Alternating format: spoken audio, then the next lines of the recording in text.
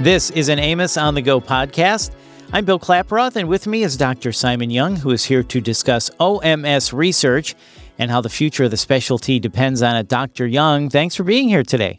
Hey, Bill. Thanks so much for inviting me on here. I'm very excited to be here. Yeah, absolutely. This is going to be a great topic to discuss. So first off, can you tell us what is your background and what made you interested in research? Let's see, I finished dental school in Toronto in 2003. So I did my undergrad in human biology. And then I came down here to Texas right after dental school to do a combined residency in oral maxillofacial surgery combined with the medical degree, which is a 6-year track typically. And then I also combined that with a PhD in bioengineering at Rice University. So it started in 2003 and it ended in 2013. And when I finished that sort of combined route, I went to Harvard for a couple of years at the School of Engineering there to do a research postdoc for 2 years in the lab of Dr. David Mooney for immunoengineering. And then I came back to my faculty job here in Houston at the University of Texas Health Science Center in 2015. Oh, my Lord. Did you have any fun through those college years? Man, nose to the grindstone, Dr. Young. Jeez. Yeah, it was good. I mean, I think sometimes it's hard when you start and people who started after you are graduating ahead of you. So, you go to these graduations every year and like, wow, that person was like in high school when I started. But it was actually a great time. I really enjoyed my education. So you're the perfect person to ask this. Why is research important to the future of OMS? I think it really boils down to innovation. If you look at other medical specialties, I guess because our lab does a lot of cancer research, I'll go to cancer meetings and you listen to oncologists speak. And I think one thing in general that most clinicians, pretty much all clinicians and students learning healthcare can agree on is that evidence is really important. So decades ago, there was a joke that instead of evidence-based care, it was eminence-based care. So you would have, a very gray, respected figure, and they told you how it was, not because there was any data behind it, but because based on their life experience, it was so, and you had to just accept that. And of course, as time goes on, I think we realize that there's many research questions out there. We're trying to sort of push the envelope. And so when we offer a new sort of diagnostic modality to our patients or a new treatment, hopefully you can look that patient in the eye and say, the reason we're offering you this treatment option is because the data shows XYZ. We've done studies and we've compared it to other previous modalities, and the data shows that you get better outcomes with this instead of, well, I've been doing this for 50 years and it just works in my hand, so this is what we're doing. And so research really plays into that because it's sort of a systematic way of collecting data and assessing it, evaluating it. And if it's no good, then great. We know it's no good and we shouldn't offer it to our patients. And if it's better, then we should be offering those things. Yeah, we don't want eminence-based care. Right. Right. But you're right. Research is a way to evolve the specialty. So can you share examples of promising current research projects? Yeah, our lab, so I would kind of split into things that are very far away and then things that are closer by. And what I mean by that, and I was sort of introduced to that concept when I did my research postdoc, because my boss at the time, Dr. Mooney, he said, Simon, what sort of research do you want to do? And I said, I don't understand what that question means, Dave. And he said, you can either do research where it's so cutting edge that a human being won't see it for 30 years because it's going to take forever for the FDA to approve it, or you can be doing clinical research where the things you discover go into patients in a year.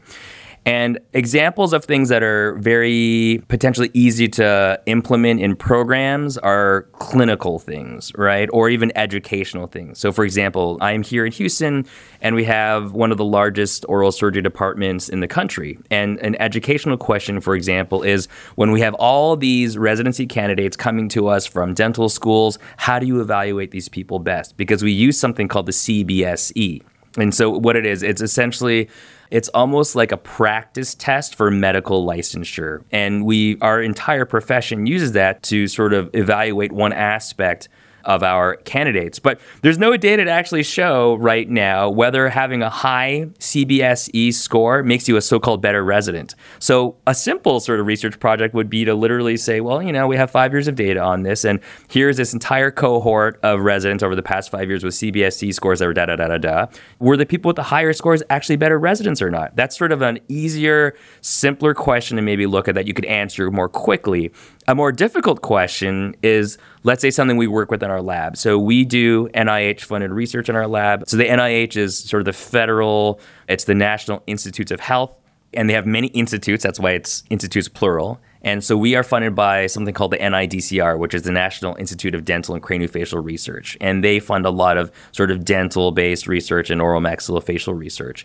And so one thing our lab does is we look at biomaterials to try to enhance cancer therapies or tissue regeneration therapies. But some of the materials we use are so sort of early stage that you have to do a lot of sort of stuff in the dish first and stuff in preclinical models. And then you eventually get into clinical trials in people. So that's like 15 years away. But at the same time, you have to sort of look at these innovations now with an eye to the future. So that's kind of giving you an illustration of the extremes of research.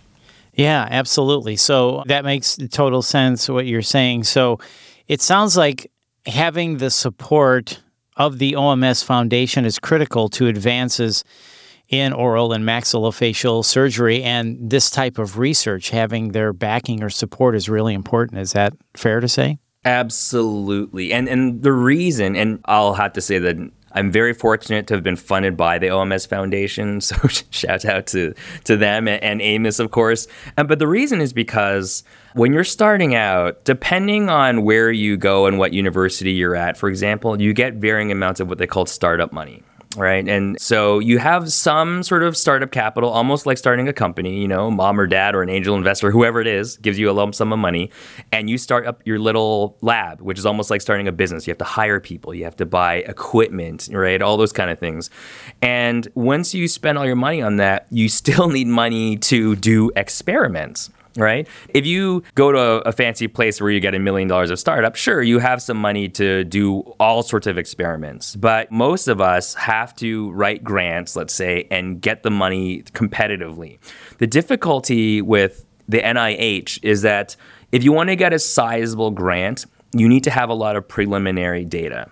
And so if you don't have preliminary data, you go for smaller grants or you go for foundation grants. And that's where things like the OMS Foundation are so important, because the OMS Foundation is literally geared to help oral surgeons with their research. And so one of the first things I did when I started my lab was take very early ideas where we didn't actually have preliminary data because we actually hadn't done the experiments yet, but we pitched the idea to OMS Foundation. They said, okay, this sounds promising. We'll give you some money for it. We used that funding to start up our early experiments and gather that data. And that data was what we put into our larger grants at the NIH. So when I applied for NIH grants, I actually had preliminary data because it was funded by OMS Foundation. So you really need to have that sort of stepping stone, right? Like if you want to reach to the top shelf for your money, you can't get there by just jumping. You got to have like the step first. Right. No, that's really good. So let me ask you this. What are some tips you would give to residents looking to receive funding for their research or working on grant applications?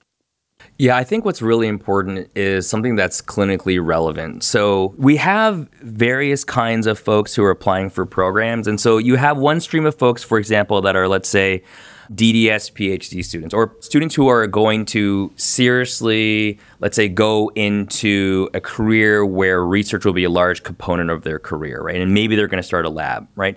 So for those people, they're looking long term. They may be thinking of projects that are more basic science or join a lab that is doing basic science, not necessarily to convert it into a paper in a patient like next year, but to slowly, let's say, get themselves one step at a time up to larger amounts of funding, right? Or you may have someone who said, I'm not interested in bench research, but I want to do outcomes research, right? And so they may do something where they have, let's say they're here, they work at a large hospital, they're a resident, and they say, hey, you know what, this is Houston, there are like 300 infection patients a year that are being seen, and what is the common denominator about all these infection patients? Are they doing better? Are they doing worse? Is there something about their underlying medical problems, right? And so that is a research question that they could answer by combing through the database, and that would have a sort of shorter time horizon to completing it, right? And so they could also write an OMS Foundation grant for that, and it would be very clinically relevant. But I think the most thing that most surgeons really hope for is that you have to pitch your idea that it actually makes a difference to the specialty and makes a difference to patients, right? If I said, well, hey, I have this interest where I'm kind of interested in the soil on Mars because if 80 years from now someone's doing oral surgery and the soil from Mars gets into an extraction socket, what's going to happen? Like people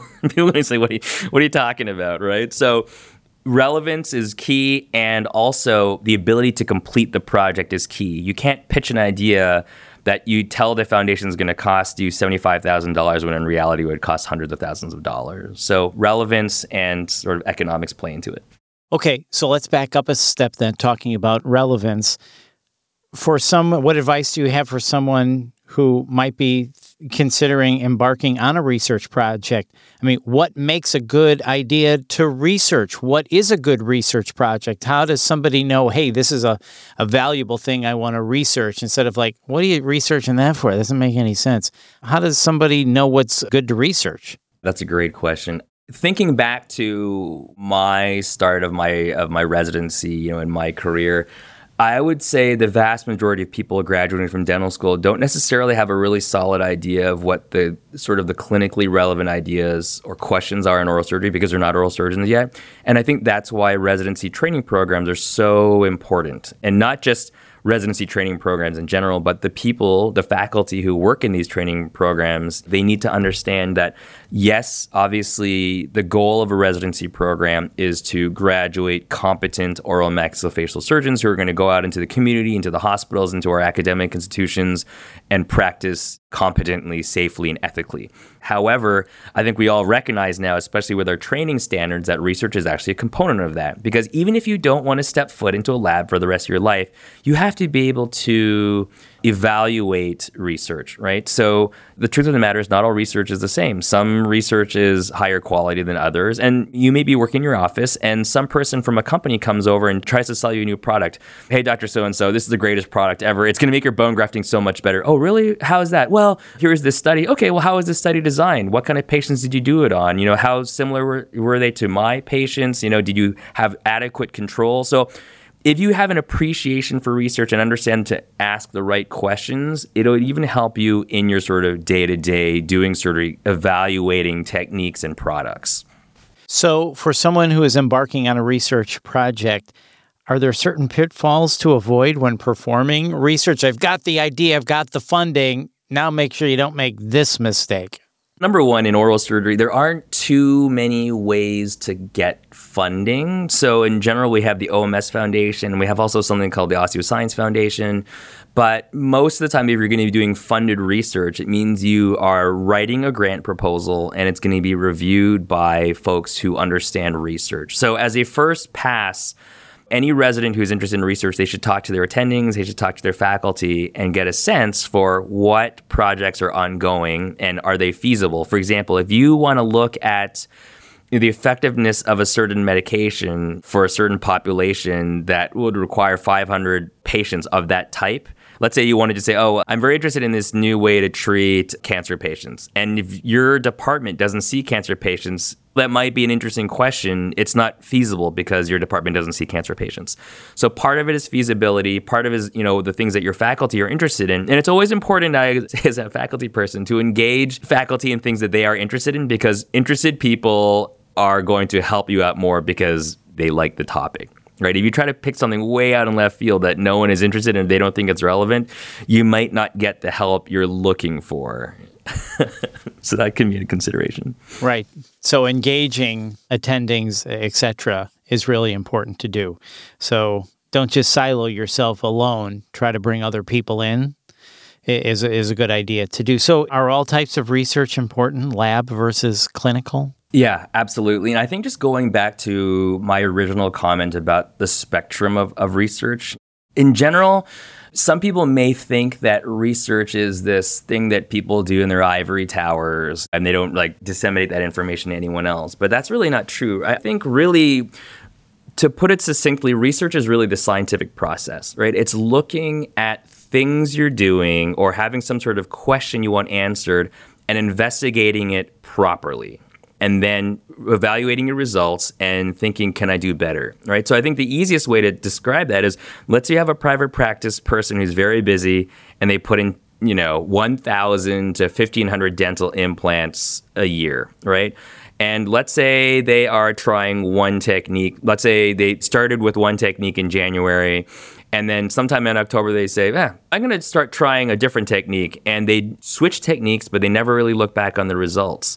Right? That's not going to really give them a good sense if their new technique was actually helping their patients. But if they systematically said, you know what, of the 1,500 implants I'm going to do this year, I'm going to do half of them one way, I'm going to do half of them the other way, and then at the end of the year, I will, as objectively as possible, look at the outcomes between technique A and technique B, see which one worked out. That's a little more scientific, right? It's even more scientific if you get a person who is completely unbiased and is not you, let's say a partner, to look at those outcomes, since it's not affected, by the person doing it. They're just looking at the outcomes, and that would be even better. It would be even better if you blinded it and didn't say, well, I'm going to do technique A on all the young, healthy people with lots of bone. I'm going to do technique B on people who are like terrible, right? So if you mix it up and randomize it, even better. So I think thinking about things scientifically, evaluating yourself and looking at your outcomes is sort of like that. I mean, that is research. Some people might not call it that, but it's sort of the scientific process and being objective about how you go about doing your daily surgical practice.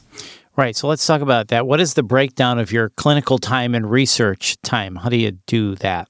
Yeah, that's like the $1 million question in a way, right? Because I would say the vast majority of people in whether it's academia or in the community are doing, their clinical practice day in, day out, right? They're clinicians 100% of the time, whether that means they're in clinic seeing their patients, they're doing procedures in clinic, or they're operating the operating room.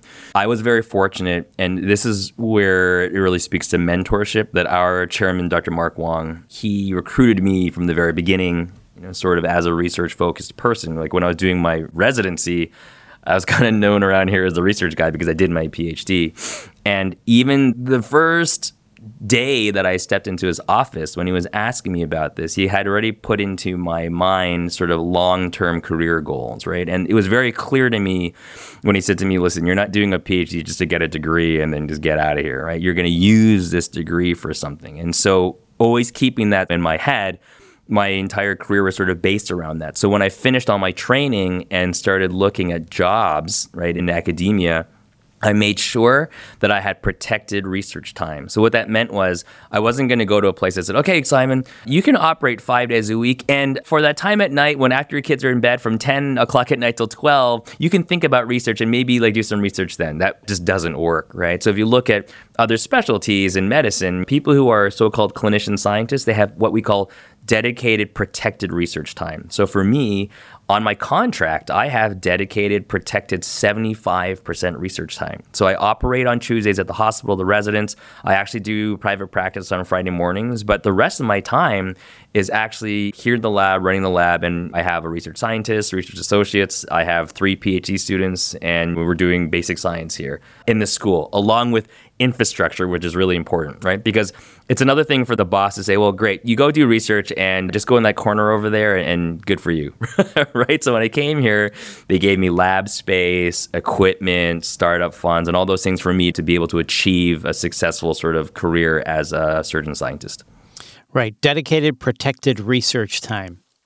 That definitely sounds like a tip. You want to go into an organization that values your research and wants to allow you the time to properly do that research, right?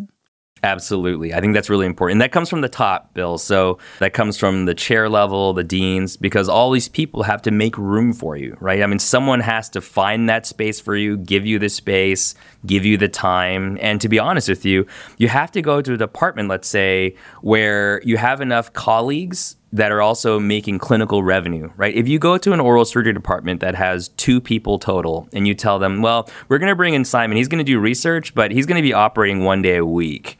The other people are going to be like, well, wait a second, like, how are we going to support his salary then if the guy only works 1 day a week, right? That's very hard to do. But when you're in large organizations like ours, where we have 15 full-time people, there's enough sort of give in the system that they can afford to have someone like me. And not to say that I'm a money drain, because I don't want to like leave that impression. But clearly my role isn't to have a warm body in the operating room every day, right? I'm there like a day and a half basically making clinical revenue. And the rest of the time I'm making revenue through grants for the university.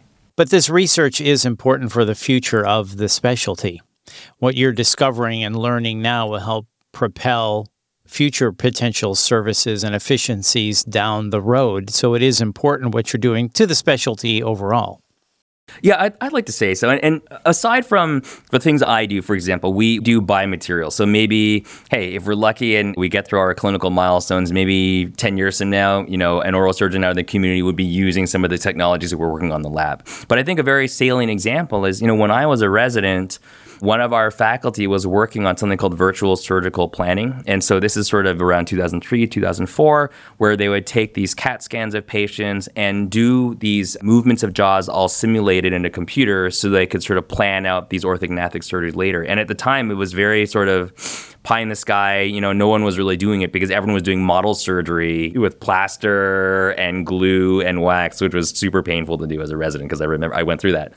But fast forward 20 years, that technology is now in the hands of everyone. I mean, everybody in our specialty now does it virtually, right? And they have all these splints that are 3D printed. So that's an example where at the time it seemed like kind of pie in the sky, but now like no one even blinks when they think about virtual surgical planning. It's just part of our workflow. Good example. So as we wrap up, Dr. Young, thank you so much for your time as we talk about OMS research and how the future of the specialty depends on it. Any final thoughts or things you want to add? I just want to make a pitch for the younger generation. I think it's very important, and I think this is great to sort of explain to our oral surgery community what it is that surgeon scientists do and how they can sort of contribute to the profession. But I think what's most important is actually to get the message out to our young folks, the folks who are even in undergrad who are thinking of dental school, to capture these people early and get them interested so you can put the thought in their mind. So there's more people coming up through the ranks who are going to look at people like me and say, hey, that's another job choice. I mean, yes, I may want to become a full-time oral surgeon in a clinical practice, but hey, it's actually possible to do science too. And I think that's really important. They say, nowadays, if you show little kids, like people that look like them, or you show little kids that something is possible, it's in their head. So when I grew up, I didn't really know any surgeon scientists. But now we're putting these messages out so undergrads and dental students can see this is a viable career choice. And hopefully that'll play into more surgeon scientists down the road. Yeah, well, you're leading the way and a living example of that. So thank you so much for that. Dr. Young, this has been really informative. Thank you so much for your time. We appreciate it. Oh, it's been a pleasure so much. I really appreciate the time, Bill, and thank you to Amos as well. You bet. And once again, that is Dr. Simon Young. And for more information and the full podcast library, please visit amos.org. That's AAOMS.org. And if you enjoyed this podcast, please share it on your social channels and be sure to subscribe so you don't miss an episode. Thanks for listening.